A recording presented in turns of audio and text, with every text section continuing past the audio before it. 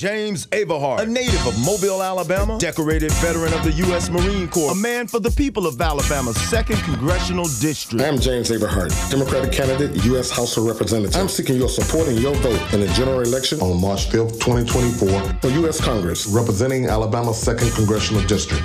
I'm a man of the people and for the people of District 2. Vote James Averhart for U.S. Congress. I'm James Averhart, and I approve this message.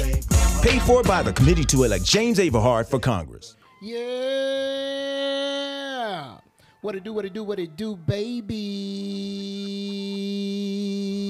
We back at it once again with this thing called Wooisms. Yes, sir. It's your boy Woo, and I'm sitting here with my good friend, my better friend, my right-hand man, everybody's favorite bishop in the Southern Baptist Circuit. Don't do that. No? No. We just in the South. I don't do Southern Baptist. What's wrong with Southern I mean, Baptist? none against them. That's just not. Why not? That's not my thing. You helping out the Southern Baptist. I'm Southern Baptist. You've been doing a good job trying to keep me near the cross. Nah, I keep you near the cross because I'm not gonna go there today. Not gonna do it. We got good political distinguished. Yeah, we got company people in the today. building. You know what I'm saying? Not gonna do it today. No, please, not today. No, not today. Not today. But you know, like I said, everybody's favorite bishop, everybody's favorite voice behind the silhouettes on Fatal Attraction, on How to Get Away with Murder, on I Almost Got Away with It, and every other black I'ma kill you on TV show. He's been on TV One, BET, BET Plus, BET Queen, BET Extra. Hold on, they got a queen? I don't know. Come on, roll. It sounded right. Sounded right. Got it. Got it. BET Espanol. You know, every channel got an Espanol. Can you imagine watching College Hill in Spanish? No, have you seen any Tyler Perry movies in Spanish? Oh no. That seems like it would be beyond comedy. Can you hear Madea in Spanish? Oh. Rojo.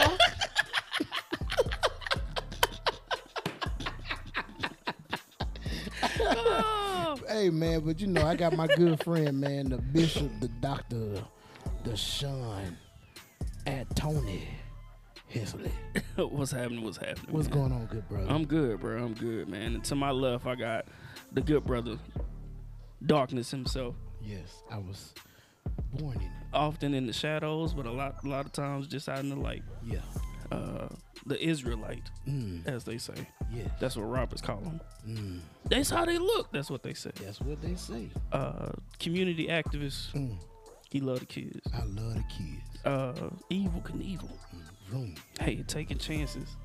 Risk it all like Usher and her said. Yeah, penitentiary chances. Oh man, the good brother Kendrick. Oh. Wooten. What's going on, man? What's going on, good brother? I'm good, bro. How you doing? I'm good, man. Man, we here. We survived another Mardi Gras. Yep. My insides were screaming for help. Mine still are. I know it. You came in to I'm on tea. Yeah, I am. In peer pressure. Remember when I was down a couple times, he was like, here, take a drink. It'll bring you back to life. Hey, take a drink with me. I don't want to, Blue. My friend, have a drink with a friend. Hey, we're not doing this. That'll be 3 podcasts in a row. You're right. Keep it moving. But you good, brother? I'm good, man. Great. I'm good. Great, man. We got some special guests in the building. I know, man. Political excellence. I'm excited. Man, look, I'm always excited because, you know, I always say, like, I don't know too much about politics. So anytime that we get someone that is affluent in the political realm. Okay. All right. Look at you. I've been practicing. Practice that in the car. Practice that in the car. Who is abreast of the changes that are needed in government and society. I'm always going to take a step back and take a seat, man, and just listen. Because, you know, my good brother, like we always say, man, our lamp is never full. So I'm always intrigued to get some more knowledge. And maybe we'll get somebody else to join in later today. But we have, man, that's joining us today, my good friend, my good brother, my fraternity brother, and a political figurehead in Mobile, Alabama, Dr. Past Basilis of the Rho Alpha chapter of Omega Psi Phi Fraternity Incorporated. What's up, my brother? How you doing? Dr. James T. Averhart Jr. It sounds distinguished and political. Yeah, like You know? you got you got a last name like Averhart. It's like, yeah, that man's special. Yeah, that's royalty there. Yeah, that's it. That's what that is. How you doing, good brother? What's up, my brothers? I appreciate the compliment. Man, he got the soulful soul voice on. Hey, Good. Yeah, we at the tight eight the countdown. Coming in at number 8, we got Temptations, Papa was a Rolling Stone. How's everything going, my brother? And all is well, my brother. Thank you again for having me here. I'm extremely delighted to be in your presence. To be invited back. I was here the first time in 2020 when I ran for the U.S. Congress. So here I'm back as we run in 2024. So delighted to have a conversation. Man, we appreciate you, brother. And man, I just remember that first conversation that we had. Man, it was we was back at Sean's old house, sitting around the dinner table, having great conversations, and here we are, 2024. Still about to have great conversations and understand, your purpose and what you plan to achieve during this political campaign and race. And he brought some special guests with him today. I'll let you say who's in the building if they want to say something and whatever the case may be. I'm gonna turn it over to you, brother. Well, thank you. I have Shalila Dowdy, who is my campaign manager, and I have Rayla Langdon, who is also an administrative operator of the campaign, and they make some things happen on this campaign for Team Averhart 2024. And I would just say, my brother has 2 powerful black women behind him. thanks. And we always say, we can't do nothing in the world without the help and support of a strong black woman, not behind us but beside us. So we appreciate you 2 ladies for joining with us today. And at any given time that you all would like to chime in and say something, please feel free. That's why that microphone is over there with you all. So, my good brother, it's been a while since you've been on the podcast, and a lot has transpired. Oh, before we go any further, we are on episode 193. So 193 episodes later of this thing known as Wisdoms, and we're still here. And like we said before, we're going into season 5, man. So we about to turn up. We are having so many guests that's gonna come in this year, and it's just gonna fill us with their presence and their gifts. And we're gonna give them the platform to do what they want to do. That's why we're here. And because we promote black excellence, we promote black unity, and we love black people. Now, don't get me wrong, we do love, some of the, Sean, give me something political to say for white people. Other people. Okay, other people. There you go. Because sometimes we say unseasoned chickens, but we're going to keep it political G today. And with that being said,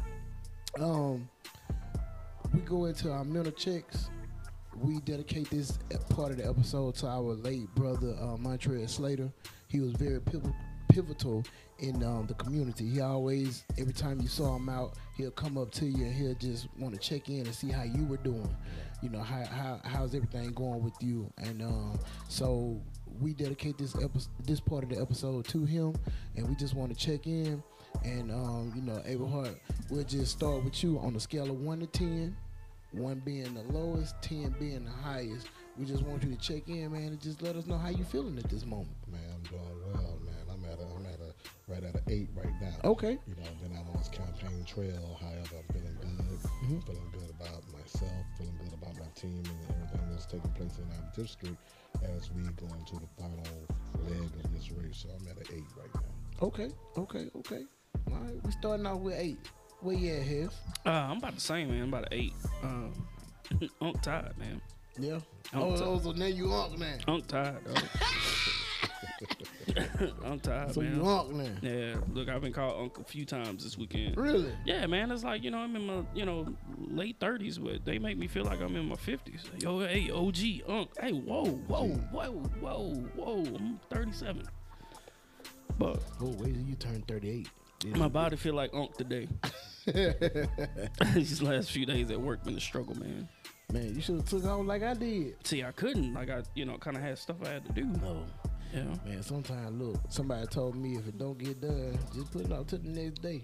No, not in sales, me, brother. Not in sales. For me, I put it off to the next week. Yeah, not in sales, dog. See, that mail gonna keep flowing, whether you do or not. That mail gonna keep on rolling. Yeah. Right. But if you stay in theater, you better wait for it. But yeah, man, outside of just being sore, had a really good Mardi Gras season. So, I'm good. Outside of that, just I'm tired. Yeah. Okay then. Man, oh man, with a lot going on in life, a lot. Yeah. A lot has transpired in the last couple of days for your boy, but all in all, man, it's a blessing to be here, and I'm gonna say I'm at an 8 too. You know what I mean? Like I said, with everything that's going on, man, we just came up out of the Mardi Gras season. Pretty excited about that, man. I'm still on a high on that. It's just my favorite time of the year, and you know what I'm saying, everybody doing good, great. Unfortunately, it's back to reality, but here we are. Yep. We're here to talk about being back into reality. Because, unfortunately, somebody didn't make it to today. Yeah, that's true. So, just got to count my blessings and take it for what it's worth. And we're going to push on forward. We're going to push forward. Facts. So, with that being said, we're here. We're blessed. Everybody on 8s. That's a great thing. Before the end of the episode, I'm pretty sure we're going to be even higher. Because I know we got the drinks flowing, and we're going to get some good information on why we're going to be voting here within the next couple weeks. Yeah. So, my good brother, Dr. JTA Jr., we're going to turn it over to you, sir, and we're going to let you do what you do. That's all good, my brother. Appreciate it. Again, congratulations on all the episodes. Season 5, right? Yes, sir. Yeah, all good, man. I mean, when you first started out, and so you guys definitely has matriculated. I know I keep my eyes on you. You're doing great things in the community, and appreciate what it is that you're doing. Thank you. Thank you. Prayers as well. I'm Dr. James T. Averhart, Jr., a candidate for Alabama's 2nd Congressional District. And I'm a man of the people for the people. So on March 5th, we're going to go into our primary election. I'm asking all the citizens to consider voting for me as your candidate of choice. With that said, as you said, since 2020, a lot has transpired. I did 30 years in the United States Marine Corps. I was born and raised here in Mobile, and went into the United States Marine Corps. And I often say that I've served from the battlefield to the Pentagon. I retired from the Pentagon in 2017, moved home, and got involved in my community. Served as the executive director of the NAACP for the Mobile branch. And now I serve as the executive director for the entire state of Alabama, NAACP. So we keep moving. The only thing that has changed since 2020, as it pertains to me, is that I've gotten more involved, more in depth, and learning my community and the people and the constituents that's in the community. I'm proud to say that, as it pertains to the 2nd Congressional District, my colleagues and the world's oldest civil rights organization, I want to commend them as well.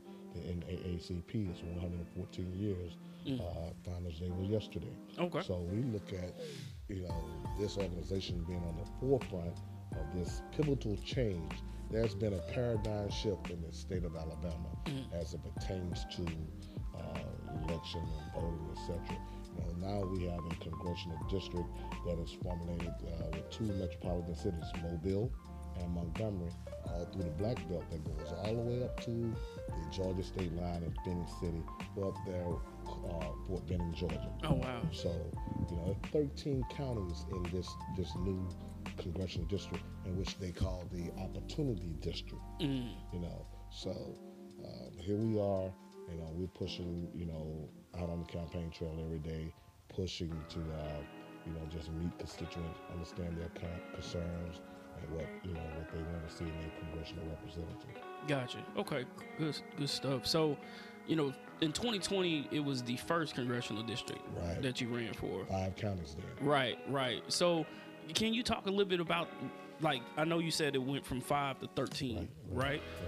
Can you talk a little bit about why that was such a big change? Well, it wanted to provide, we all wanted to provide the constituents of Alabama we only have one African American district, and that is the 7th district. Whereas we have Congresswoman Terry Sewell, she's the congressional representative for that district.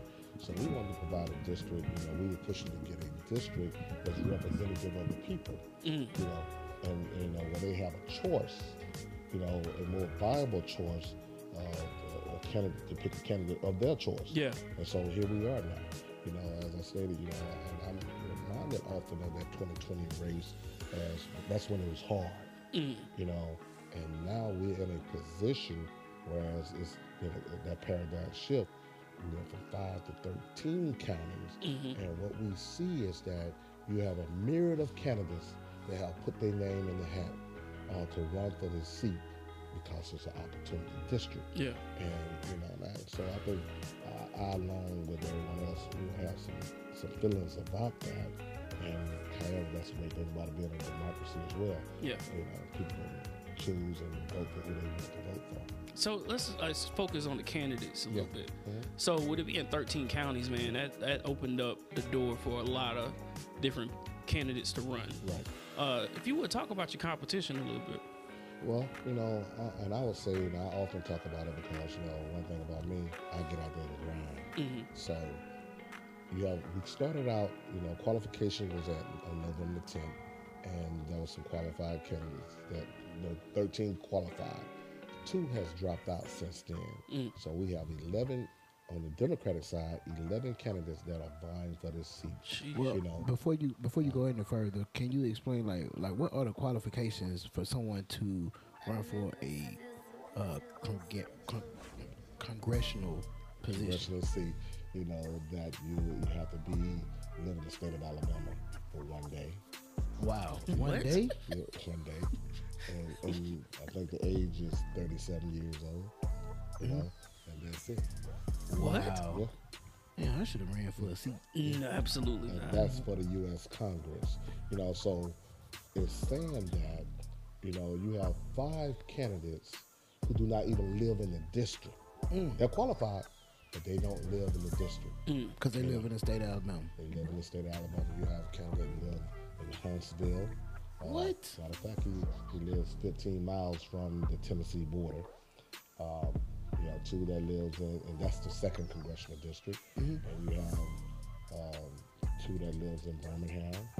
You have 1 that lives in Opelika, and then you have 1 that lives in Saraland. He don't live in the district. Yeah. So, and that's the breakdown. You have 1 that lives in Dothan that's not in the district as well, and then you have 5 other candidates that's vying for the seat. So. What I think often in my head, what would compel 5 sitting legislators that's already in the Alabama State House to run for this seat? Why are they abandoning their constituents that voted to get them in, and now they're vying for this seat? This is for the United States Congress. This is not play. This is not a power grab or a money grab. It's not a popularity contest. It's not who you went to kindergarten with, so I'm gonna vote for him. And such. If you are politically adept and you know what's going on in your city and your surrounding communities, you can see what's been done and hasn't been done. So if you didn't do it on that level, how are you going to do it on that level? Again, the primary job of a congressional representative is to sponsor a bill, to co-sponsor a bill, and to amend bills, and also you work on committees as well. And you seek to be on committees that's going to kind of support your district, entities in your district. So say for instance, what I would like to do, I would like to work on the USDA subcommittees for agriculture and forestry, because throughout the Black Belt, we have a lot of agriculture and forestry, and there's some issues and ideas and concerns from the citizens that I see are viable. And those are issues that I think is tangible, that I would like to keep an eye on and work for as well, to better for those farmers and those foresters up in northeastern side of the state as well, in the Black Belt. But then I look at Montgomery and Mobile. Of course, it has a great influx of military, so military interest. So I definitely want to be on that committee as well, the Military Appropriation Committee, to kind of seek the interests of this, those bases. Like we have the Coast Guard base there, we have the Gulf there, Austin and Albus. That's a military interest there, as well as Gunner and Maxwell Ashford War Space up in Montgomery. So these are viable interests that I'm concerned I have my eyes on, and that if elected, I plan on making sure that I'm totally focused. But there's a myriad of other issues and concerns that I hope that we get a chance to talk about. So I don't know if I missed, but did you say like what is included in District 2? Right. Okay. So you have 13 counties that consist of District 2, partially Mobile, then you have Montgomery, then you have Macon, you have Butler, you have Crenshaw, Covington, Conecuh, you have Pike, Barber, and Bullock, and you have Washington County and Clark County, and Monroe County. Okay, so all those counties, for like people who are not familiar with the state of Alabama, a lot of those counties, like he said, are country towns, right. And they thrive off of the agriculture that they have to go out and produce for themselves. So I understand like what your aim is for that.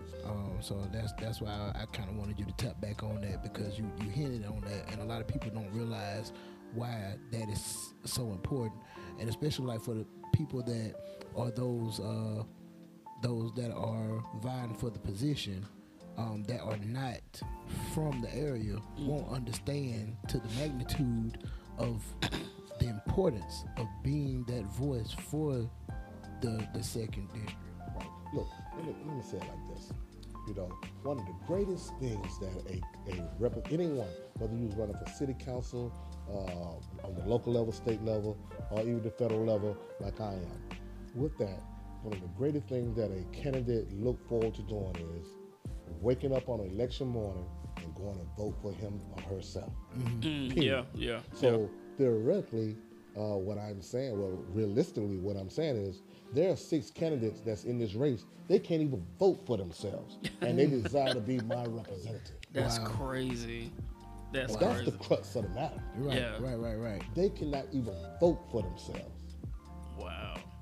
That is insane. Yeah. And I think that one of the things that I wish, I think in education, of elections, we can't wait at the last minute. So there's a lot of organizations, including the NAACP, and I know we do our part, Stand Up Mobile, and Black Lives Matter. There's a lot of groups out there, organizations out there. I think that we have to educate. Yeah. Educate the citizens and create those forums to get the word out, because the people that really are hearing it, they're not in the room at the table. So we have to make the platform to educate them on voter registration, education. Then what's so important is mobilization. And I often think about mobilization, and if we look back at the 2020 race, I was on the big ticket. You had President Biden, Doug Jones, and myself for the 1st Congressional District. Doug Jones received 125,000 votes. I received 117,000 votes, and our president of the United States received 115,000 votes. So I've proven that I can carry the water. But we know there, if you look across the state, 340,000 registered voters did not even get up and go out and vote. Yeah, that's a problem. That's a problem. Yeah. You know, people are not interested in voting. And as I move about the district and I talk to citizens, I think that we can't wait till the last minute. But people are so disconnected. The candidates are disconnected. Candidates are disconnected, as well as the citizens. They want absolutely nothing to do with voting, because the first thing in their mind that they're going to say is that, oh, they already know who they're going to get. So I'm not wasting my time to go vote. And all these, I call it political shenanigans that are being played. And when you have candidates that's lying to the citizens, not giving them the correct information, and they just paint this hunky-dory visual that it's like this, but it's not. And they're lying about a lot of things that's pertains to their individual selves and what they plan to do, because at the end of the day, our constituents are so in-depth on politics. They don't know, so they just going off the word.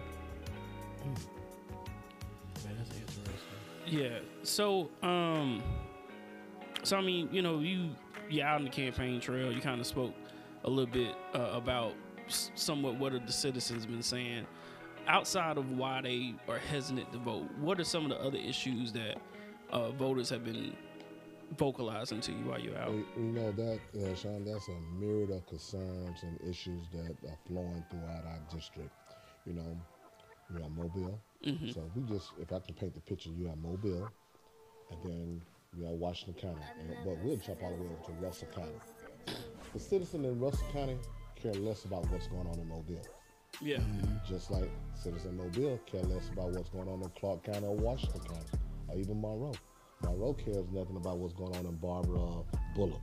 You know, so there's a chain there. The congressional representative has to be in tune with the citizen. People often ask me, well, what's your platform? I think that's easy for people to say. You know, as an individual, my concerns are criminal justice, education, of course, healthcare. You know, I'm thoroughly involved and engaged in veterans healthcare and mental health. That's all wrapped up into one. You know, then of course, you know, education. You know, I think educators don't get paid enough.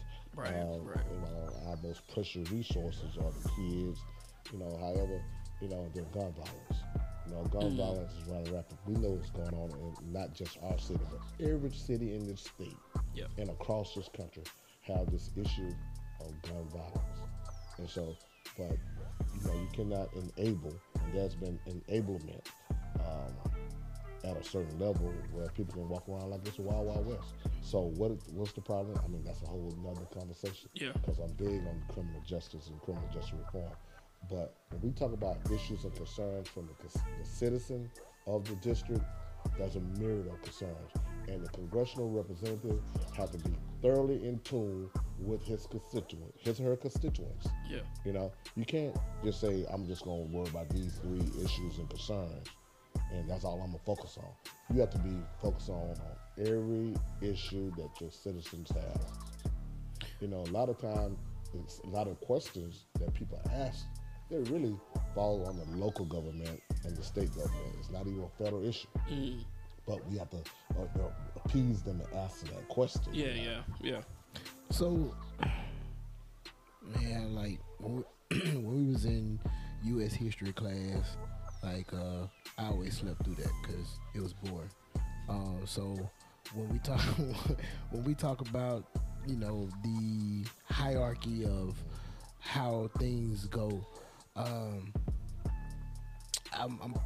not gonna say I'm lost, but I don't know as much as I should know. So when it comes to a congressman sitting in the congressional seat, can you override a governor or a mayor or anything like that, or like? No, that says no. So you know, I mean, it's again the primary duties and responsibility of a congressional rep, the U.S. congressman.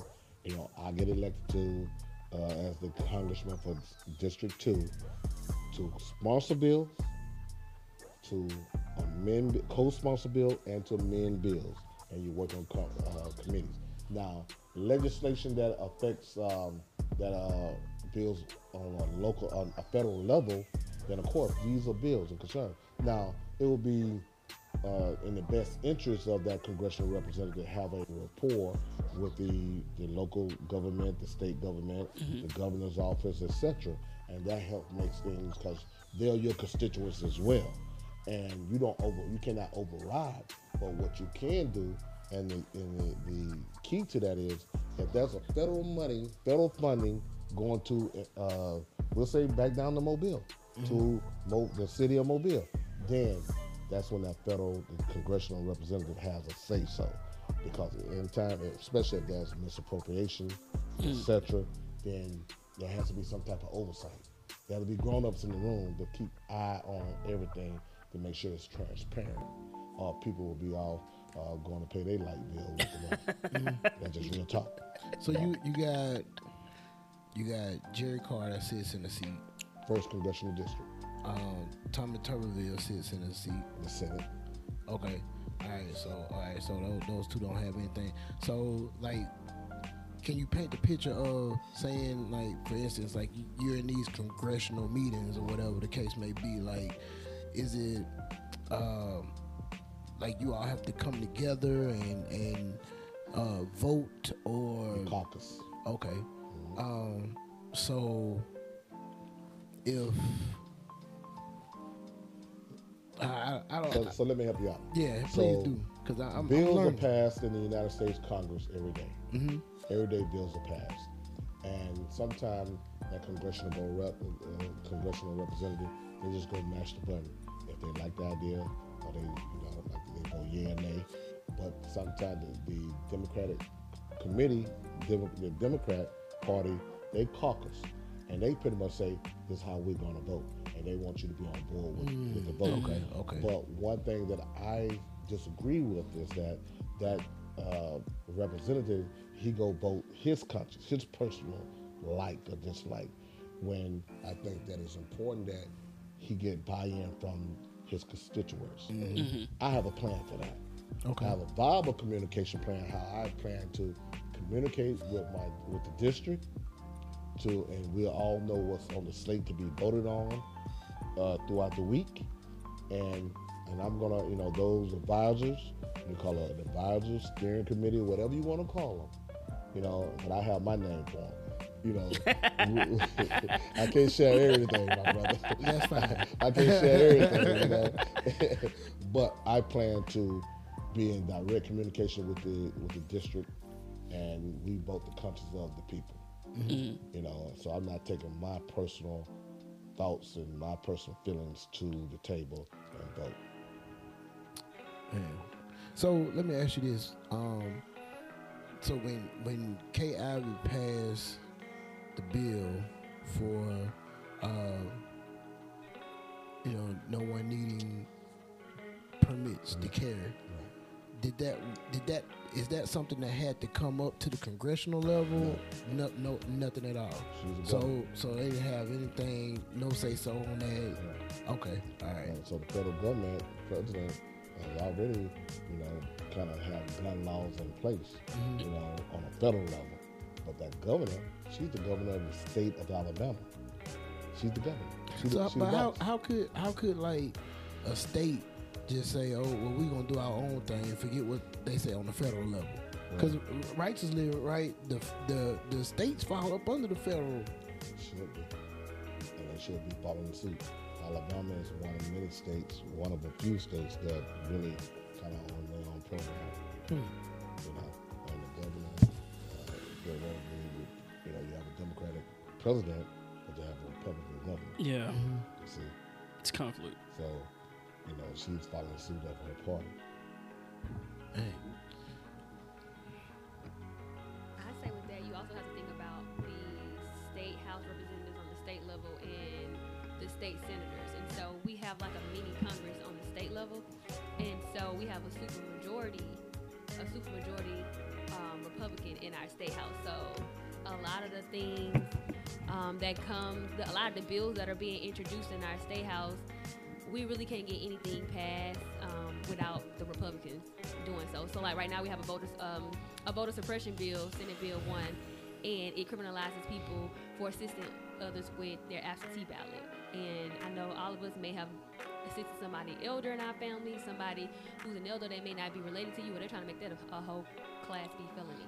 And so you got to think about, you have big Congress, which is federal, but you also have the state House representatives and your state Senate representatives. And so the federal government tries to empower the states to be their own leaders. So when Roe versus Wade got overturned, there's no federal law governing abortion. They put it back in the hands of the state. And so you got federal laws and you have state laws. And so states kind of operate on their own entities as well. That is wild. Baffled. So let's kind of stay there a little bit. As far as, and kind of going back a little bit also with where people being hesitant to vote. Right. So when you're having these conversations with people on the road about that in particularly, like what does that conversation look like from your perspective? Okay. To encourage those to vote that maybe hadn't. Because I'm pretty sure like you run into a lot of older people. Like even though, you know, we did get that win when we got Obama in office, you still have those older blacks who still feel like, yeah, we got that win, but we still are in a place where the world doesn't care about us or care about what we have to say. So why should I even still go out here and vote? Right. So, you know, the conversation, Sean, answering your question is that, you know, when I meet a constituent, you know, just to have a conversation, kind of break the ice and get into the conversation and ask them, you know, part of the conversation is that, are you a registered voter? He or she may say no. Then I will ask why. And then they begin to, you know, show disinterest or whatever. Then I try to encourage and tell them why it's important. You know, a good point would be voting. Voting dictates everything that we do from the time you click your lights on in the morning time. You know, when you go to bed at night, your TV, you know, being on at nighttime while you're sleeping, just that, you know, so voting, it dictates that, you know, everything we do on a daily basis. And people don't see that, understand the nuts and bolts of that, you know, working, being taxed, you know, what you drive, you know, your gas that you put in your car, the food that you buy, you know, how much you pay for a concert ticket, etc. And then the list just goes on and on and on. Voting dictates that, and the candidate that you have in the office dictates that. Can we do role play? Sure. All right. Okay. Hello. You want to role play? Be clear. Be clear, my friend. Touche. Let's go through a scenario, right? Okay. We on the campaign trail. We could be here in Mobile. I'll be myself. Okay. Right? And you see me out in the street. What's up, my brother? How you doing? All right, how you doing, brother? I'm good. I'm James Averhart. I'm running for the United States Congress for Alabama's 2nd Congressional District. You mind if I give you my card and tell you a little bit about myself? Sure, no problem. Okay, here you go, my card, my brother. So, just a little bit about myself. I was born and raised here in Mobile, Alabama.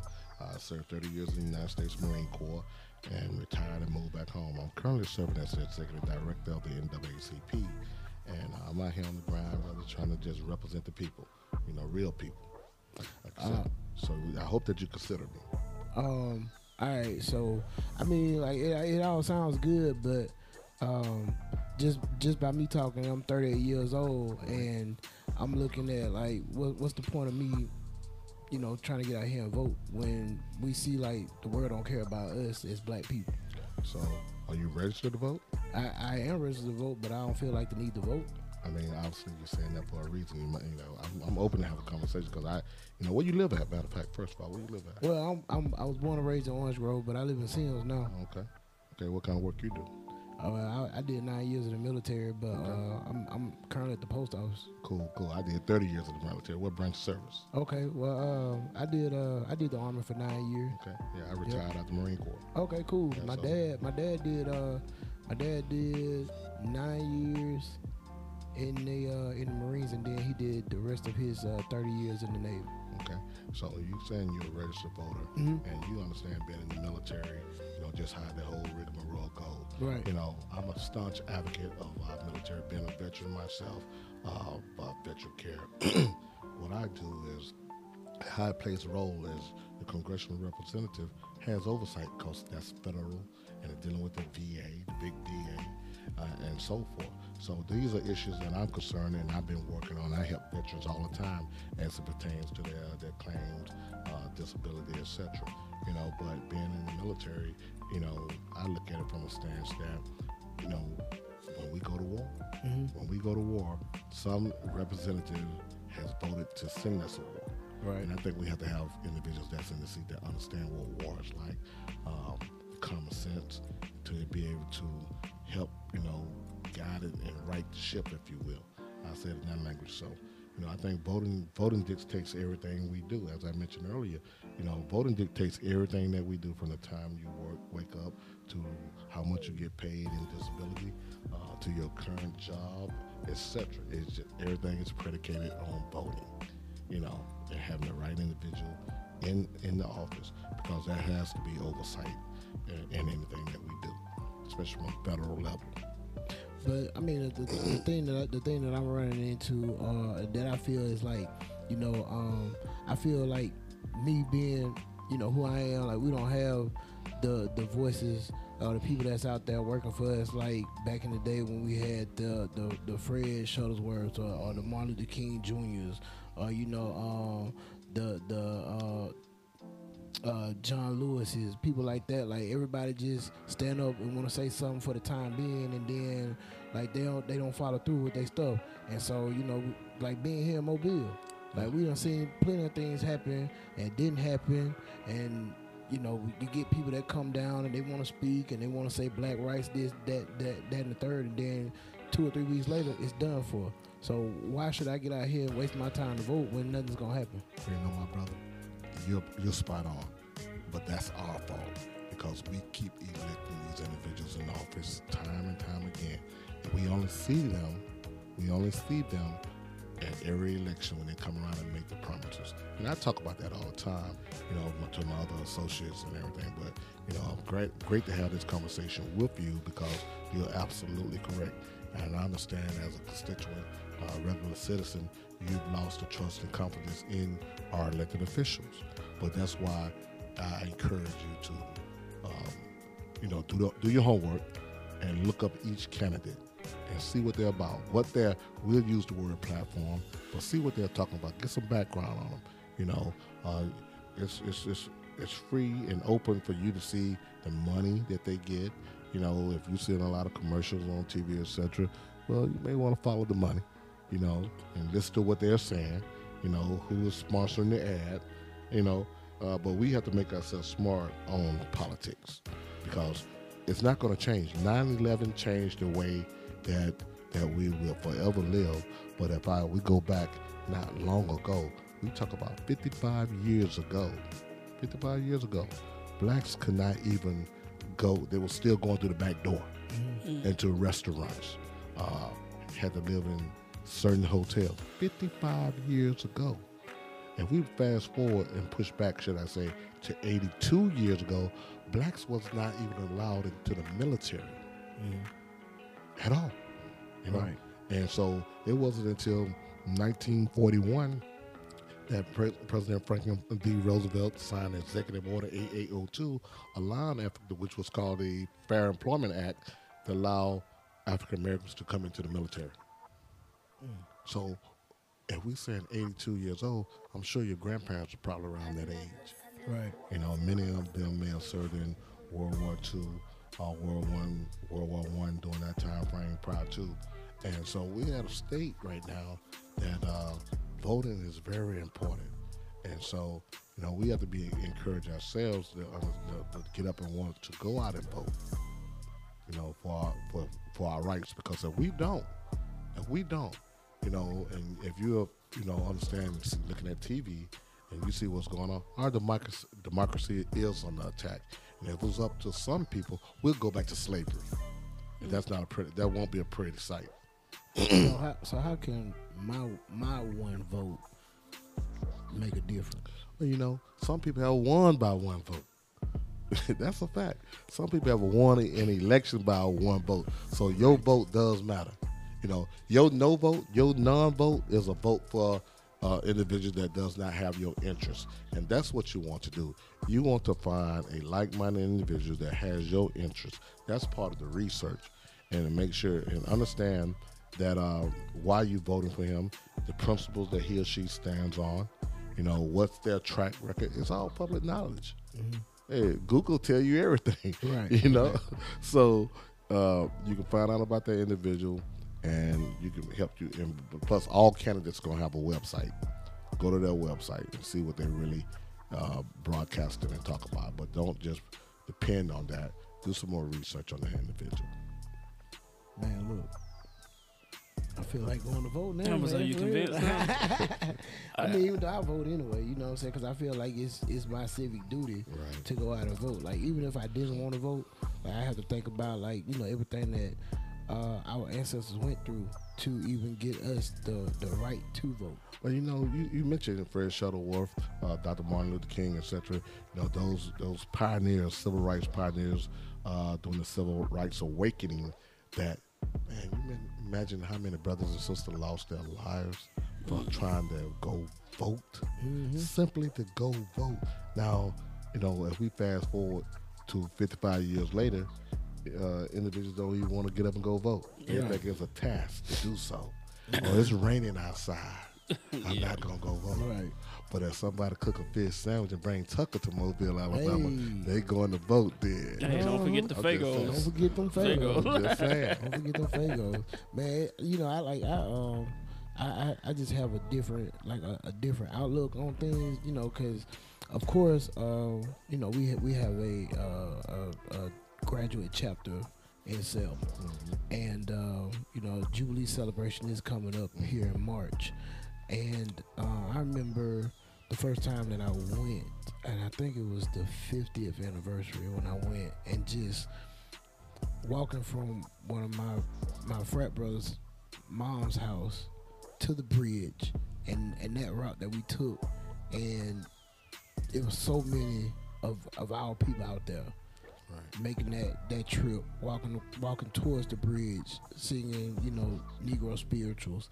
And then when you look on the ground and you still see handbills or flyers, as they, you know, also known as, with KKK on them. You know, other slanderous things like, you colors turn around, we don't want y'all here, this, that, and the third. And I'm just like, well, damn, this is on a smaller scale what our people went through. And then when you go across, when you reach the bridge and you go across the bridge, and you know, you hear stories about people like jumping over on the sides of the bridge, jumping into the trees and shimmying down to try to get away from the fire hose, the dogs, and the police at that time. It's just like, you look at it, I'm like, I'm standing up at the apex of the bridge, and I'm looking like, shit, they jumped over this and shimmied down the tree. Like, shit, they would have just had, either I would have fought or I would just had to get bit by a dog or something, because ain't nowhere in hell I'm finna jump over a bridge. I'll take my chances with these water hoses. Yeah. You know what I'm saying? So, like, I have a different outlook on it. And, you know, like I said, ever since, like, I was able to vote, I've been voting. And, you know, now it's just like, I know I have a purpose and a reason behind why I'm voting. I'm always trying to, you know, like you say, do my research on the candidates that are running, you know, because I know you, I know Shamar, you know, you're all two candidates that I know personally, but I feel like, you know, I got to do my due diligence and to do deeper research and putting somebody in the position that I know that's going to fight for our rights on that level. Right. When we were speaking about the motivation behind why we should be voting, we should be voting because there are a lot of state house bills that are being introduced that fall within the voter suppression tactic realm. So right now, as a community, we all should be focused on Senate Bill 1. It passed the House, and it passed the state Senate. Now it's going to enter the House, and they're trying to say that me assisting somebody with their ballot is a Class B felony, which is also statutory rape is a Class B felony. Manslaughter is a Class B felony. So you're trying to say me killing somebody is equivalent to helping somebody with their ballot. So it's a voter suppression tactic. If our vote wasn't impactful and if it wasn't powerful, the Republicans in the state house would not be introducing bills that in the end will make it harder for us to vote. And in particular, they're trying to stifle the Black Democratic vote. We also have stuff in place like Friday is the last day to register to vote by mail. And so we cut out voter registration 2 weeks before the actual election. Some states have same-day voter registration, like Illinois. A lot of people, you see all these signs up right now, right? You know it's an election coming, but a lot of people are still oblivious that an election is in 19 days on March 5th. And so some people don't realize it's election day until it is election day and your churches and your schools have been converted into polling precincts. Well, in our state, if you ain't registered, you can't vote. But in other states, a few states you can register the same day. So we got it on lock for 2 weeks. You cut off. We don't have early voting. Georgia, Louisiana, I go to school in Louisiana, has like 2 weeks before election where every day you can go in and vote. You can be out on the street, hey man, make sure you go vote today. Every day is election day, like 2 weeks before election in some states. So if our vote wasn't impactful, you wouldn't have these bills being passed that would suppress our vote. And that goes back to the state houses. We're talking about Congress, but once Biden won in 2020, the Republicans were mad, and like over 100 voter suppression bills were passed from state houses across the nation, state houses that are controlled by Republicans. And so elections are controlled by the Secretary of State. We have a Republican, and you have to pick a party when you run for Secretary of State. That makes no sense. Like just like when you run for judge around here, you got to pick a party. Like some of these seats shouldn't be partisan because as a judge, you're going to enforce the law regardless, not based off of how your party will want you. And so like Wu said, talking about Selma, I look at people like they're crazy in Alabama when they tell me they don't vote, because I'm like, we led the way in voting rights. The work that was done in Selma where they wanted to just cross a bridge to walk 50 miles just to register to vote. They weren't even trying to vote at that moment. And now you can register from your phone. And so definitely knowing we paved the way. And then with this court case, we were the first case heard in front of the judicial system when it comes to obtaining a second seat for Black people. So Alabama went first. Louisiana just got a second Black seat in Congress. And when I sat in on their trial, they was referencing us the whole time. They were referencing Allen v. Milligan the whole time. They were referencing the work. They were referencing the work that we did in Alabama. So our state is very impactful in the movement. Montgomery, I think their nickname is the birthplace of the Civil Rights Movement.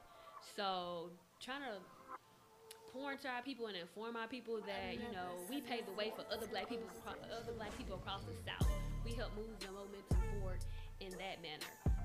And so I think when it comes to the conversation about voting, we don't need to just tell people, hey, make sure you vote, but give them the why behind it too. You know, these people in these seats are making decisions that impact you, and our local elections matter, our state elections matter, and the federal elections matter. Most definitely.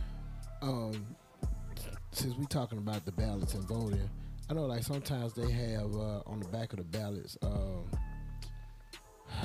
the amendments. Yeah, there's an amendment on the ballot. And then like these amendments, I ain't gonna lie to you, they be all like wordy and everything. And man, is it a way? Do y'all know what amendments are gonna be on the ballot before they hit the ballot? Yeah, so you can see the sample ballot for our March 5th election right now. It's on the Secretary of State's website. Organizations like the NAACP, Stand Up Mobile, our Greek org should be doing this too. But because we're not partisan, we'll have to post both ballots, the Democratic ballot and the Republican ballot, and the amendments are on there. And so the amendments, it's legal jargon, and so that can be confusing. But a lot of the times when we have a lot of amendments on the ballot, there are organizations that host informationals leading up to the election that explain what those amendments are. Because you can be voting yes or no on something, and it's hurting our community. And so what goes into that is, before you vote, you got to make a plan to vote and be educated on voting. It's not like, oh, I just showed up on March 5th and I'm voting. because like we're talking about, there are 11 people running for Congress. So did you really research all these people? Right. Because people are, you see signs popping up, you see people in your community, they spit a good game, but who are you? Where have you been? What have you done? Right. So you have to do, you have to have a voting plan. When I'm talking to people sometimes, I'm like, well, what's your voting plan? Oh, I want to vote on March 5th. Okay, so do you know who on the ballot? You look at both of the ballots, and the Republican ballot is filled. And so you may be confused, like, why they got people and we don't?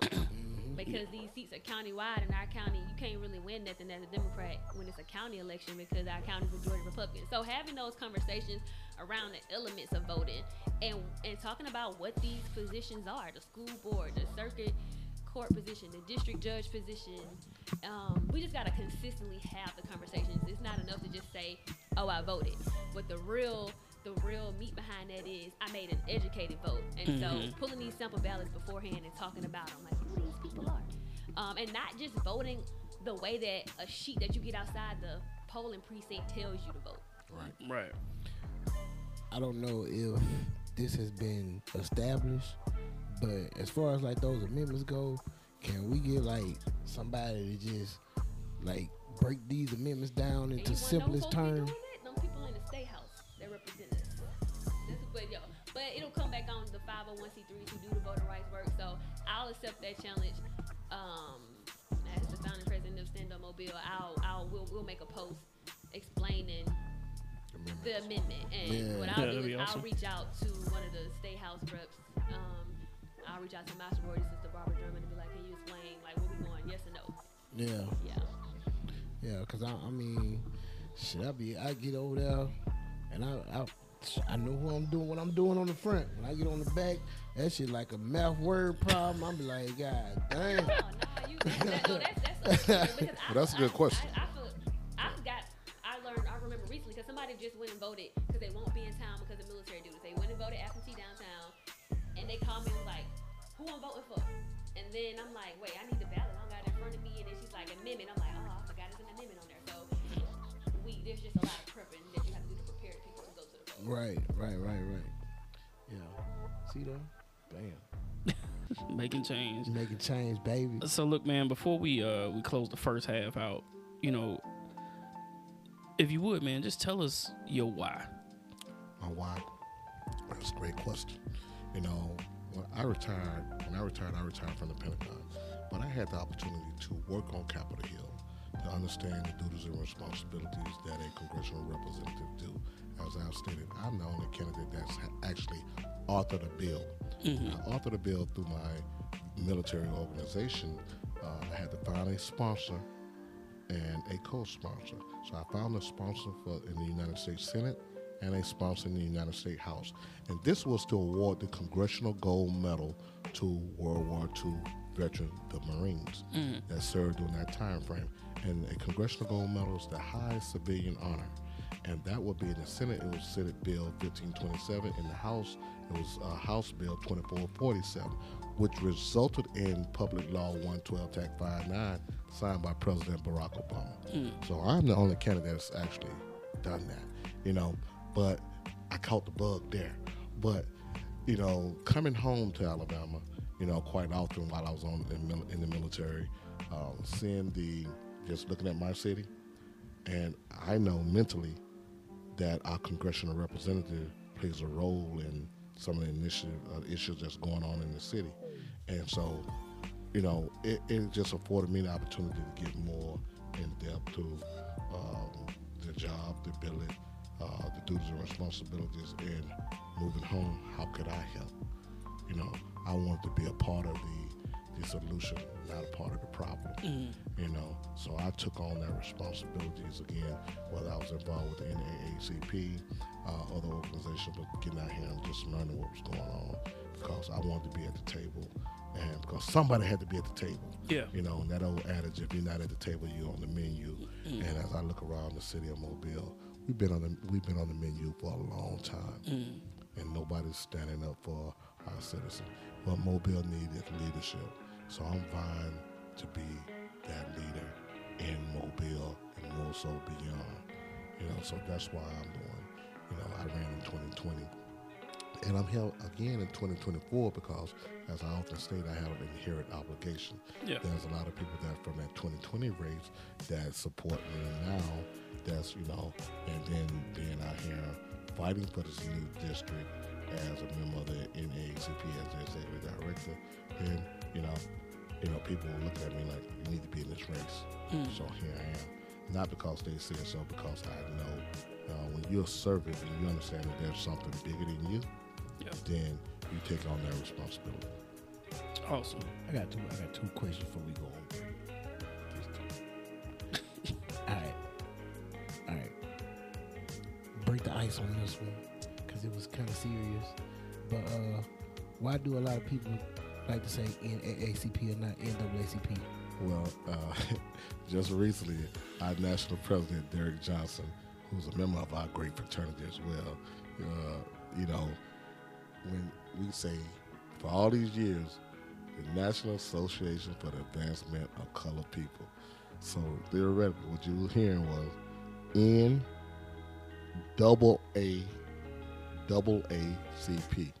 And as the national president, he wanted to change that because that's what it was saying, NAACP. So he went to, we're known as the NAACP. That's the acronym. Yeah, I know that. That's why I asked that.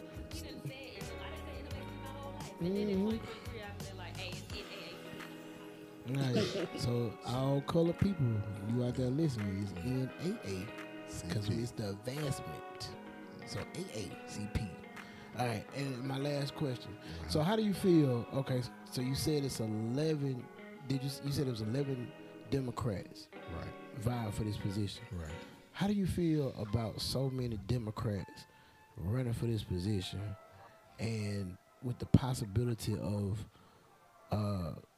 drawing so many different votes instead of, you know what I'm saying? Like, why is nobody like bowing out and saying, almost like oversaturating the market? Yeah.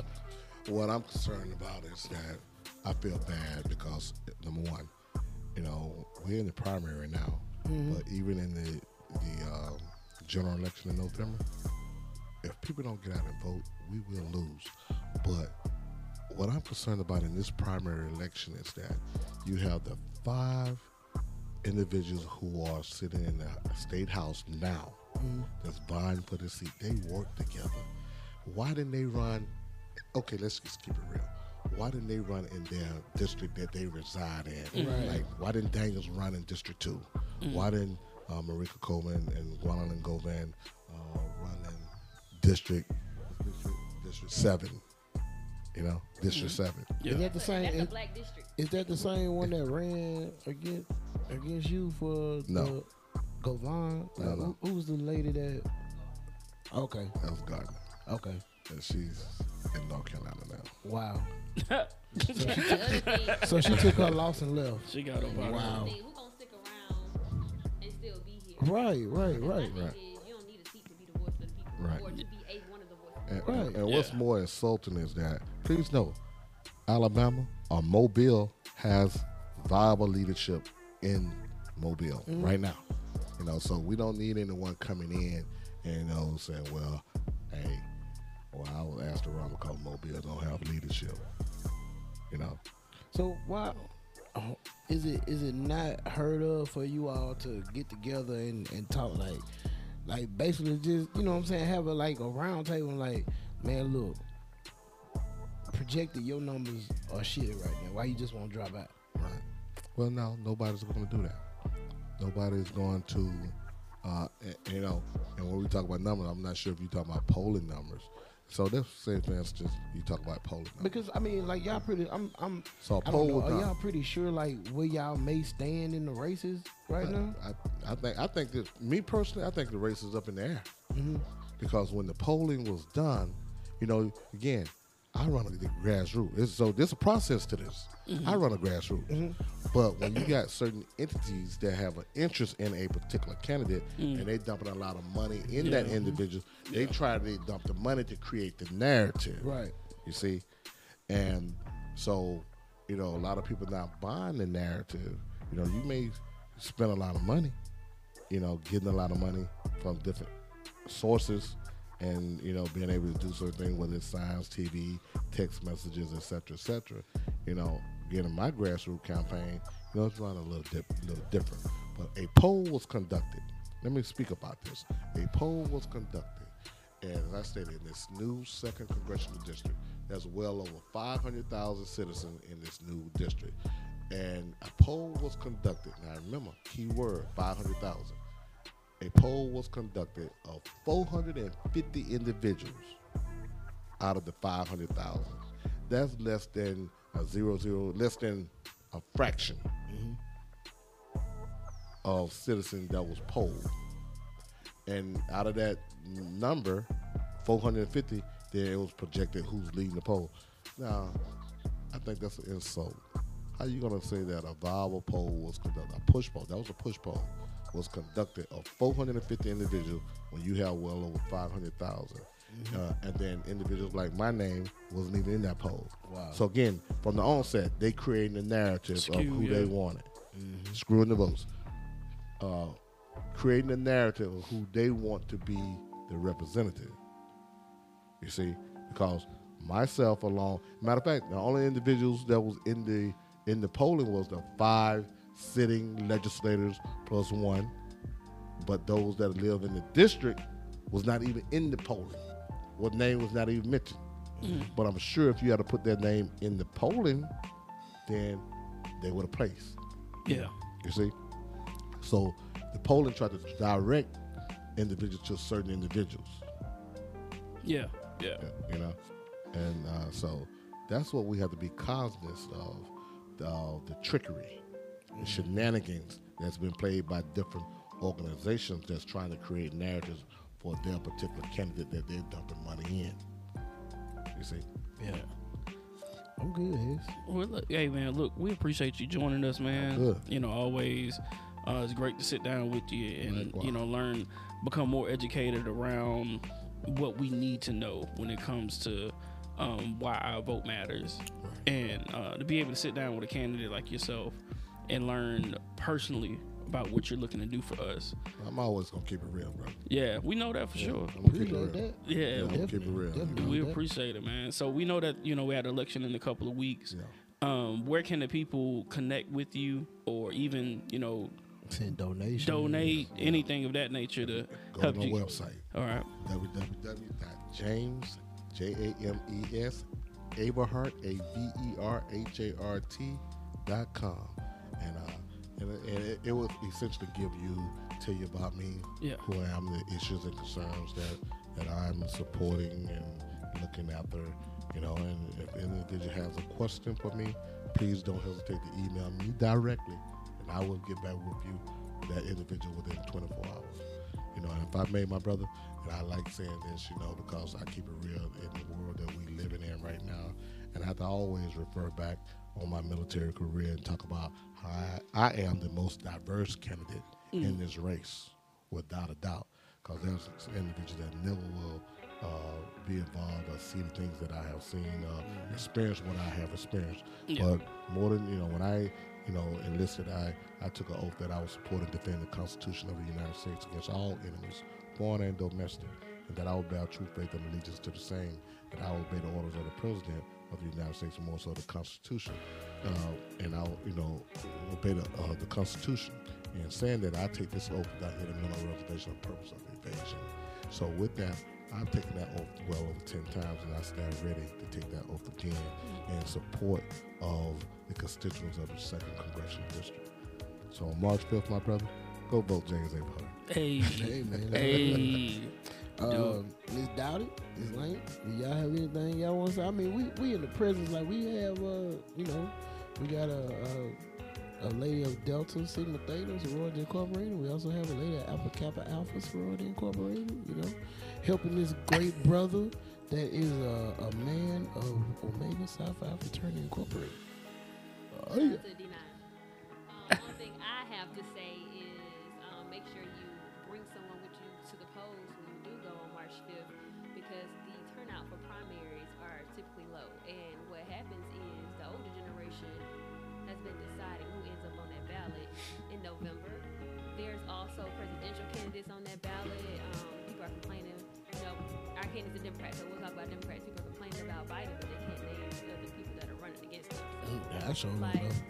research. Pay attention to what's going on, because like we all have been saying, that people in these seats make decisions that impact all of us. So make sure you have a plan on election day and research the candidates and pull the sample ballot beforehand.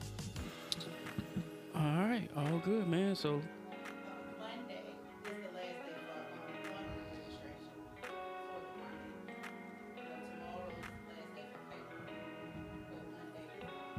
get out there and vote, man. Get registered to vote, man. Yeah. That's our voice. Do your due diligence. Yeah. All right. Well, we appreciate y'all for joining us for sure, man. We're going to go ahead and take a quick commercial break. And then when we come back, we're going to, I guess we'll recap the Mardi Gras season. Oh, yeah. I guess we could do that. A bit, you know. But, man, we appreciate y'all again. And in our commercial break, man, you're going to hear a little bit more from Mr. James Averhart. James T. Averhart. Hey, it's Wooism. Doctor. We'll be back. Hey. What it do, baby? It's your boy Woo. It's your boy Big Hess. And it's Wooism's podcast on Contentville, powered by Inspire You on Air, the information station. And you can catch us every Friday and Saturday night from 8 p.m. to 10 p.m. in prime time. New time slot. Prime time. New time slot. Man, look, it's the same tomfoolery, same debauchery that you used to, man. We in a new place, man. So just come over here just like us, man, and get nice and cozy, man. It's all good on this side. Hey, man, look. And like we used to say it back in the day, man, light the hookah, sit back, relax, pour up a drink, and kick it with your boys of Wooisms. Why? Because it's the Wooisms way. It's the winning way. Hey. Hey. All right, man, we back with this thing called Wooisms. Yes, sir. Man, first half, man, we had the great James T. Averhart Jr. I was about to call him the second. Doctor. Yeah. The doctor. Dr. James T. Averhart Jr. here with us, man. Yeah, man. And, he's running for the 2nd Congressional District of Alabama. Yep. And, he just kind of like he did the first time, just shared his passion, shared his why. We were able to be educated about some of the processes and the things in place. Yeah. He had his campaign team with him here, and her name slips on my Shalila. Yeah, Shalila Dowdy. Yeah, she was able to definitely educate us on a few things, and Rayla was here with us as well. So it was it was a great first half. I'm pretty sure we learned a lot for sure. But evidently you have some trivia questions to stick with this government theme we have going on man. today. Yeah, I got a few questions here. Okay. Let's see. What do you know about U.S. government? Test your civics knowledge by taking a short 6-question quiz. Let's see what the great Bishop Hesseley knows about the U.S. government. Not a lot, but all right. All right, we're going to find out. Yeah. Question number 1. In an election for U.S. president, which of these chooses the next president if the vote in the Electoral College is tied? Okay. A, the presidential cabinet. B, the U.S. House of Representatives. C, the U.S. Senate. Or D, a convention of the states. I'm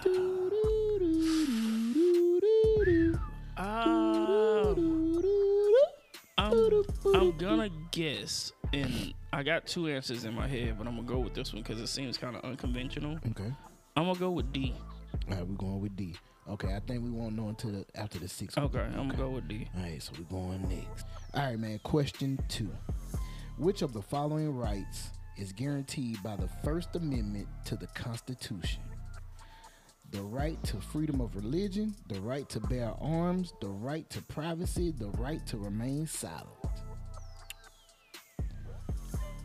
It seems like a layup. I don't know. Oh, man. It's the bear arms. Final answer?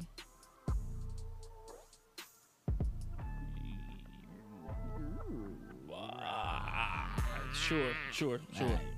Sure. Question 3. Which of the following determines how many representatives a state gets in the House of Representatives? A, the number of people who live in the state. B, the square mile area of the state. C, the number of voting age citizens in the state. D, how much people in the state pay in federal taxes. It's either A or C. Well, you want to pick one. I know. Man. I'm loving this.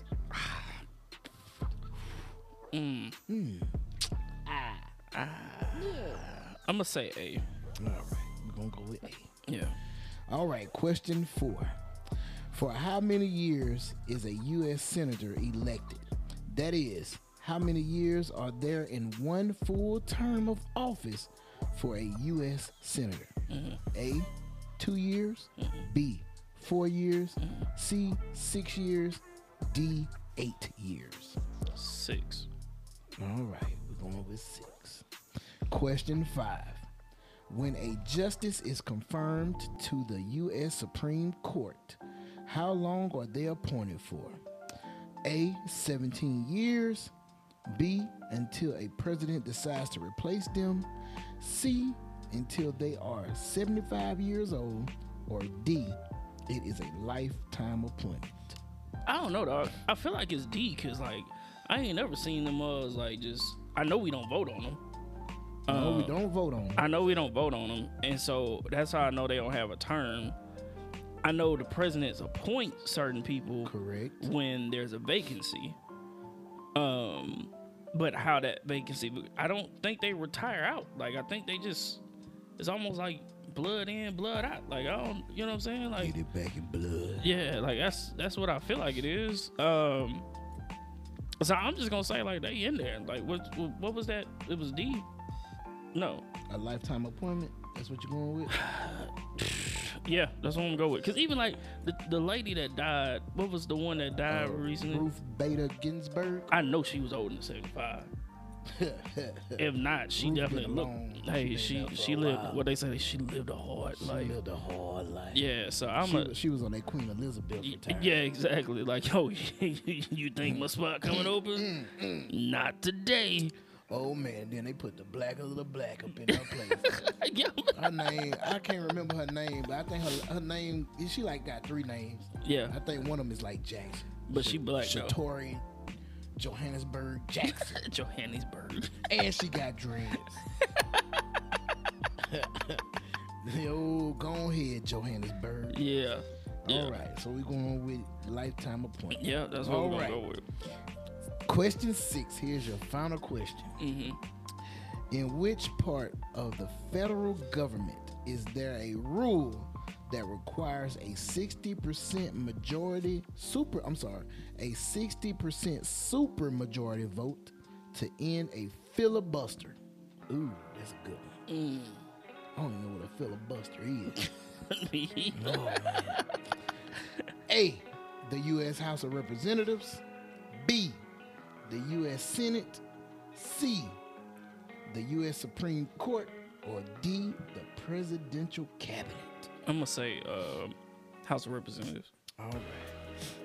All right, let's submit and see what the Hess knows. Probably not a lot. You answered 3 questions correctly. Okay, which 3? You scored better than 33% of the public, below 49% of the public, and the same as 18%. Okay. Okay. All right. So number 1, the first question. In an election for U.S. president, which of these chooses the next president if the vote is in the electoral college is tied? You said a convention of the states. That was wrong. Okay.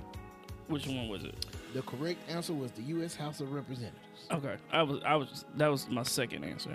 40% of Americans answered that correctly. All right. So I'm part of the 60. All right. Okay. Number 2 was, which of the following rights is guaranteed by the First Amendment of the Constitution? I knew I had that wrong. Yes, you did. Yeah, I knew I had it wrong. That is the Second Amendment. Yeah. The right to bear arms. But, I mean, you probably wouldn't know that because you don't bear arms. Yeah, facts. All right. Yeah. It was actually the right to freedom of religion. Okay.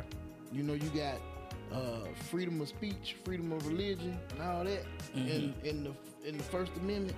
Yeah. Yeah. All right. Okay. 57% of Americans answered that correctly. You are not. I'm not a part of it. 57. Yeah, I'm not. Yeah, I'm not. All right, here we go. Number 3. Which of the following determines how many representatives a state gets in the House of Representatives? You answered the number of people who live in the state. You are correct. Ding, ding, ding, ding, ding, Oh, ding, ding, ding, okay. ding. All right. 68% of Americans got that correct. All right. That's why they always do the census, man. Yeah. To determine how many representatives, the state get. Just, I knew that part.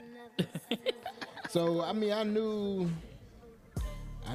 the second question. I knew that one. For how many years is a U.S. senator elected? That is, how many years are there in one full term of office for a U.S. senator? You answered 6 years. You were correct. Ling, ling, ling, Yeah. ling, ling, ling, ling. All right. Me personally, I would have voted 2. So you were part of the 44% that got that correct. I knew it wasn't 4 because we vote on them in different years. And so I knew it wasn't 4 or 8, but I was like, it's got to be more than 2. Yeah, I was gonna say 2. So you got me on that one. All right. All right, number 5. When a justice is confirmed to the U.S. Supreme Court, how long are they appointed for? You answered is a lifetime appointment. Sir, you were correct. Oh. Ling, ling, ling, ling, ling, ling, ling. All right. 75% of the American population voted that correctly. All right. Yep, and I just knew that because it's a lot of old ass white folks up there on the justice. Yeah, dog. And like you said, when RBG died, and then they appointed the sister. Yeah. So I knew that one. Yeah. All right. And number 6. In which part of the federal government is there a rule that requires a 60% supermajority vote to end a filibuster? Sir, I didn't even know what a filibuster was. Good educated guess. You answered the U.S. House of Representatives. Sir, you were incorrect. Yeah. Was it the Senate? It was definitely the Senate. Yeah. I knew it was either or. And 50% of the American population voted that correctly. All right. All right, so average number of questions you answered correctly was 3.3 out of 6. I don't know how you get 3.3. What? I don't know, man. It's 6 questions. I didn't make up the information, brother. I'm just reading it off the It's just like our U.S. government. That damn filibuster. Right. Average number of questions answered correctly by demographic break. All right, men 3.7 out of 6 and women 3. All right, let's see. All right, brother. Yeah, all right. That was interesting. It was because, I definitely can't say that I knew some of those, but How well do you know your president? Nah, probably worse. Oh, Because there's more of them. oh yeah, There's more of them. it's 46 of them. Ooh. 45. Yeah. Yeah, Well, 45. Nah, 46. Oh, because Donald Trump was 45. 44. I thought he was 45. No, he was 45. Oh yeah. Obama was 44. Yeah, shit. See. Yeah, see, we already up to that. Oh man, this is a good one, man. Which of the first 12 presidents was? Hold on. Which of the first 12 presidents was the first not to own slaves?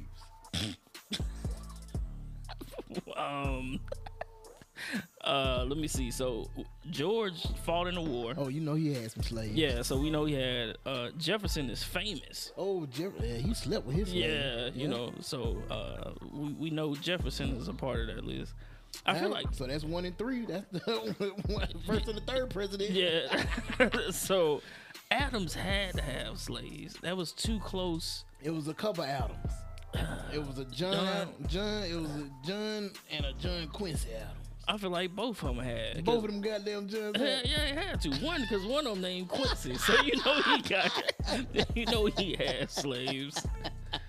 Golly, I don't know, dog.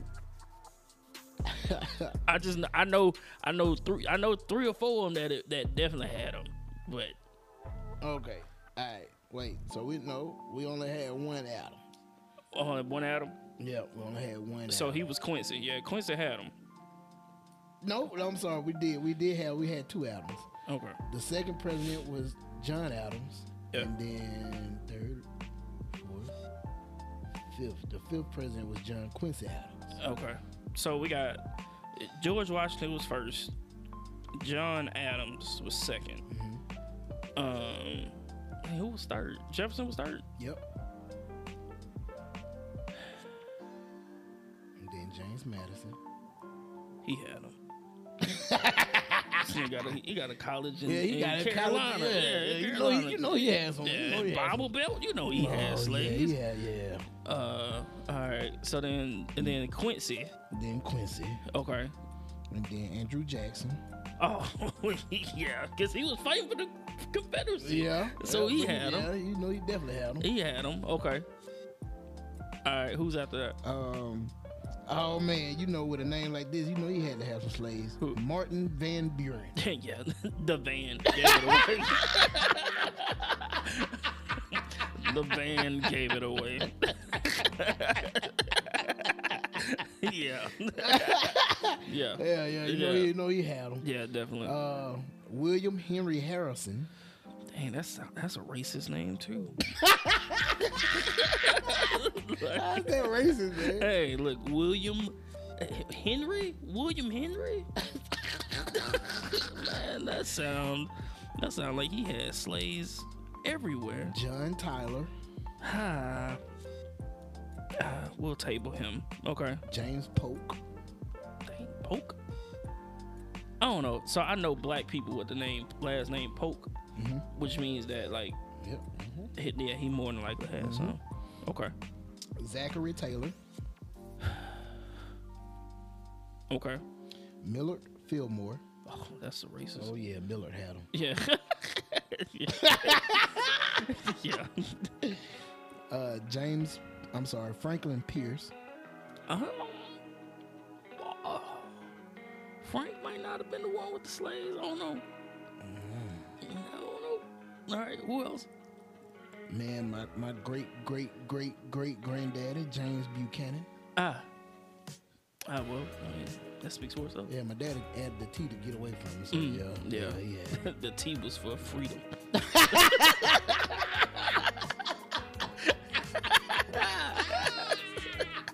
Man, this T, we out of bondage. This is the sign. Old Abraham Lincoln. See, so Abe is credited. He's credited with freeing the slaves. Keyword credited. Because he still ain't freed them. He's just credited with it. But I feel like,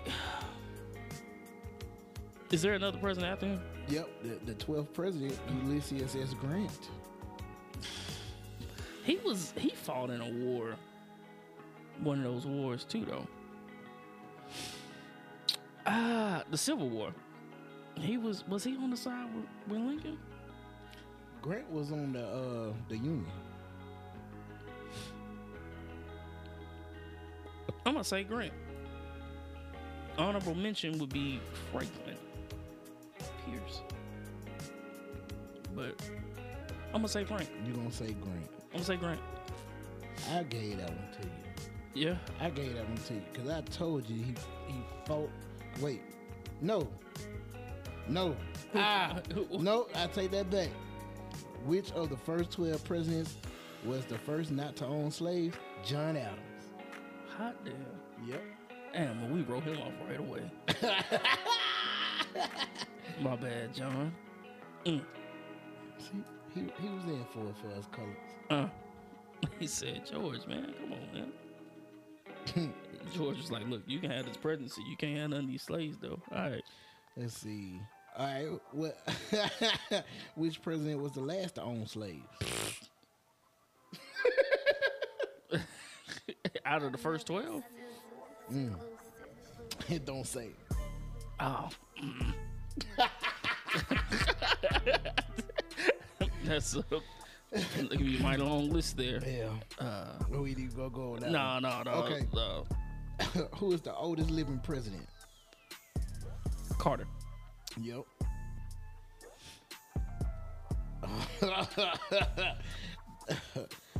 Let's see what else we got.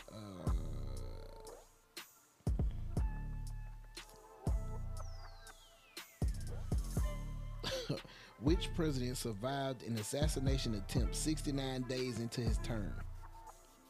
No, it wasn't Kennedy. Yeah, it wasn't JFK. Yeah, because God rest his soul. Oh Lord. It wasn't Lincoln either, because he ended up catching the fade. 69 days into his term. 69 days into his term. I don't know. What's the choices? She ain't no choice. Yeah, I definitely don't know. Ronald Reagan. They tried to take Reagan out. 69 days into the office. Hey man, oh Reagan. Let's see. Watergate Reagan.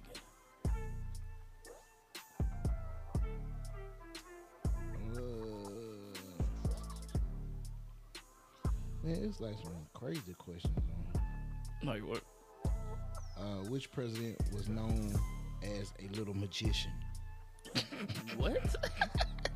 I don't know. Martin Van Buren. The whole van. Which president was elected to his second term after suffering a heart attack? What? So he got his second term off sympathy. That's what you saying? Yeah. Like, hey, we the can't. White D. Eisenhower. Like, man, we can't send him home now. He almost died. Which president is the first to have a rescue dog while in office? Was it? I feel like that's a Roosevelt thing. Nope. Who is it? Joe Biden. Goddamn. That does not make just I hope people understand, like, Joe's not getting a second term. He's not getting a second term. Oh Lord. And like the sad part is that we probably know who's about to come around, who's gonna get that seat is for his second term. Yeah. But Joe, like, we can't put Joe back in. Like, I don't think Joe can make it. Joe have a hard time. Like, if it ain't on the cue card, Joe don't need to say it. And another thing. Yeah. Anytime he go off, he go improv, just understand it's a problem. Yeah, major problem. Yeah. Man, it was it was another one I saw. I thought it was pretty funny. Okay, where is it?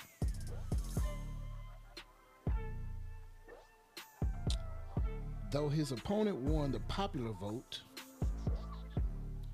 the Supreme Court eventually declared which president the victor of the Electoral College in 2000. In 2000? Yeah. That was Bush. Mm-hmm. Yeah, that was the Gore, him and Gore. Yeah. Oh yeah, I remember that. Yeah. I remember that. Gore won, but then like they overturned they were like, no, dog. Like, no, we don't want you, dog. Yeah. No. We're like, Al Gore's next president of the United States. Like, No, dog. Wait 1 minute. Wait a second, guys. It's like, yeah, I remember that. I do. Let me see if I can find another one.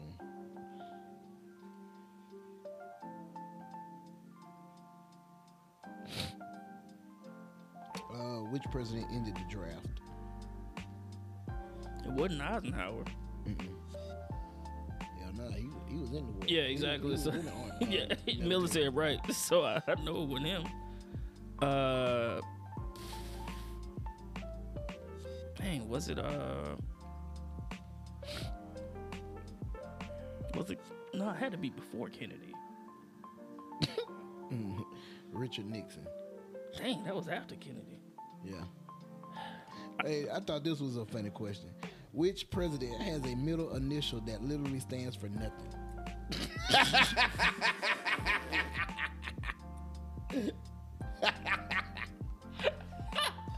have no idea. Who? Harry S. Truman. Wow. And the S is for silent. Oh man. Oh wow, interesting. Interesting. All right. Yeah, man. That's questions about our presidents. That was pretty funny. Yeah, that was pretty funny. Yeah, man. And way to come out the blocks. What was the last one that not own slaves? Like, man, you was like, oh, John Allen. Oh, he had some slaves. Yeah. And Quincy, you know Quincy had some slaves. Well, we was right. 50-50. Right. Quincy had to have them. Look, I had the answer right here, and I'm looking. I'm like, Adams had some. I said, wait. Oh yeah, Adam had some slaves. Yeah, he did. Oh man. Yeah, that was good. Okay. Yeah, it's good, man. But yeah, man. I guess I think we gotta do our due diligence, man, on learning more about politics and government. Yeah, I think it's just more like it's like the educational pieces. It's not just so we can, like rattle off a bunch of senseless knowledge, but just so like we could be aware. Like the awareness piece, especially when it comes to what's going on within our government, because it affects us. Mm-hmm. Affects everybody. Like it's not one person that the government decisions don't affect. So we just got to educate ourselves, man, and make sure that. And I think if we, as a whole, work on educating ourselves more around these things, those that don't vote might be more inclined to. Yeah, and I'd be the first to admit, like, man, it's when it comes to like politics and the government, man, I'm just like, I'm baffled because like I don't know too much, but like I have to do my due diligence, especially like what's going on in the world now, and like all these political parties trying to like overturn stuff, and it's crazy, man. So yeah, I feel like I got to do my part. So in doing so, man, I'm gonna start like trying to set some time aside and just trying to keep myself abreast on some things, man. Yep, facts. Yeah, man. I think because of the way that episode went, man. I don't think we should dive into a woosah moment. Nah, we could. Yes, man. So I guess we'll just leave it here, man. Like, Hess, you got anything you wanna add, brother? Nah, just always, man. As always, catch us every Friday and Saturday night from 8 p.m. to 10 p.m. on Contentville, powered by Inspire You, the information station. As well as all major podcasting platforms: Apple, Google, Spotify, Amazon, all of them. Averhart Radio, you can catch us on all of them. So check, stay in touch with us whatever way you can. We still out here doing events. We getting ready, like we got some stuff brewing as far as some new creative things we're looking to do to try to get season 5 going. So just be on the lookout for that. And one of those things, like if you're a black business and you want us to spotlight you, reach out. We want to continue, like we have this platform of black excellence and we want to continue to display that. So if you want to be a part of that, man, make sure you hit us up on our socials or reach out to us in person, and we'll do what we can to get you on. And why? Because it's the Wilson's way. Man, look, I am so excited about some of the things that's coming down the pipeline. This little mini series that I just sprung up on you, man. I think this is gonna be very interesting, to say the least. Boy, look, hey dog, I'm just gonna say this: when y'all hear this little series we got that's starting soon, y'all gonna be like, "That's a very Wu thing." Just understand that. Like, you're gonna be like, yep. I'm surprised it took them this long to do it. So for real, man. Yeah, just real. I'm looking forward to it because I'm very intrigued about what we gonna find out. Man, I mean, like, yeah, me too, bro. I can't wait, man. Hey, it's all about, you open your mouth, man. Closed mouths can't get fed. And I was just like, hey, I think this would be a good idea to have, like, just see what we can get from people with those experiences. Like, what made you go into this profession? Yep. Like, what is it like give us some insight. It's gonna be great. It's gonna be great. Yeah, man. I can't wait, brother. I cannot wait. Yeah. And as always, this has been another episode of Wooisms. It's your boy Woo. It's your boy Big Hess. Hey man, look, and I think because feeling a need for change, we're gonna let Pop close us out with changes. All right.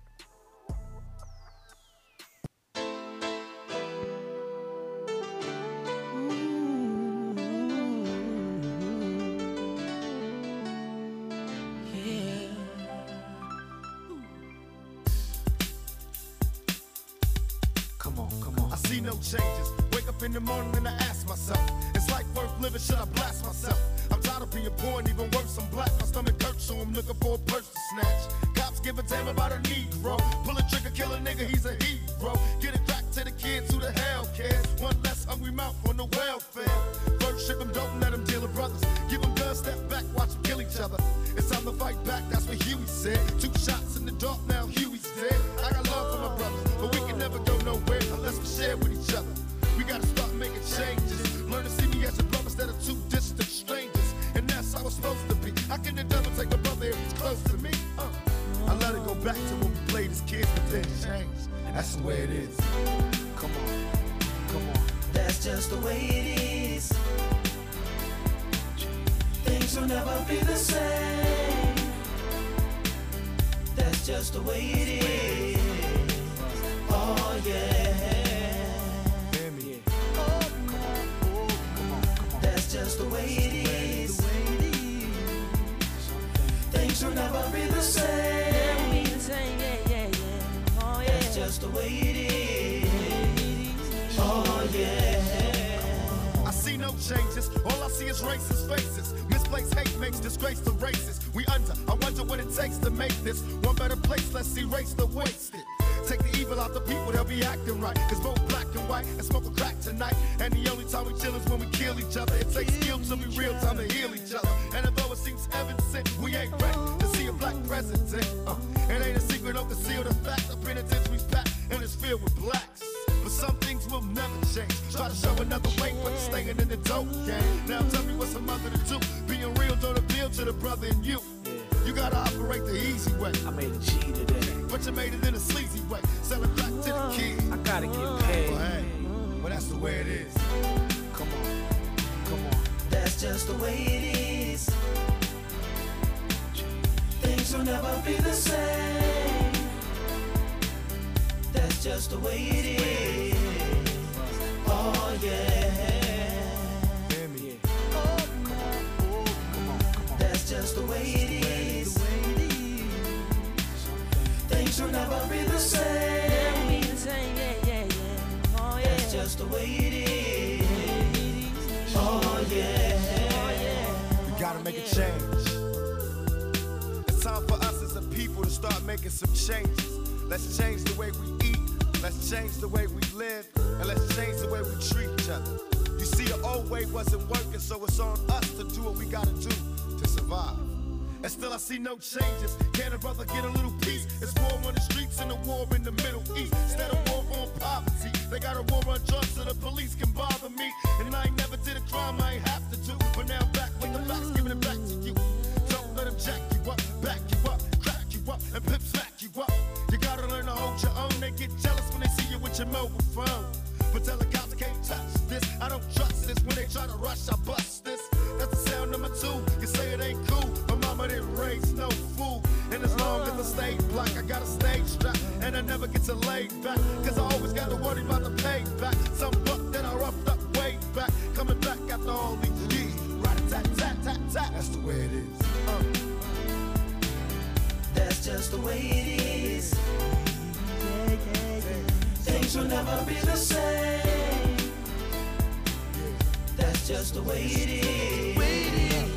Oh yeah. You're my brother, you're my sister. That's just the way it is. Things will never be the same. That's just the way it is.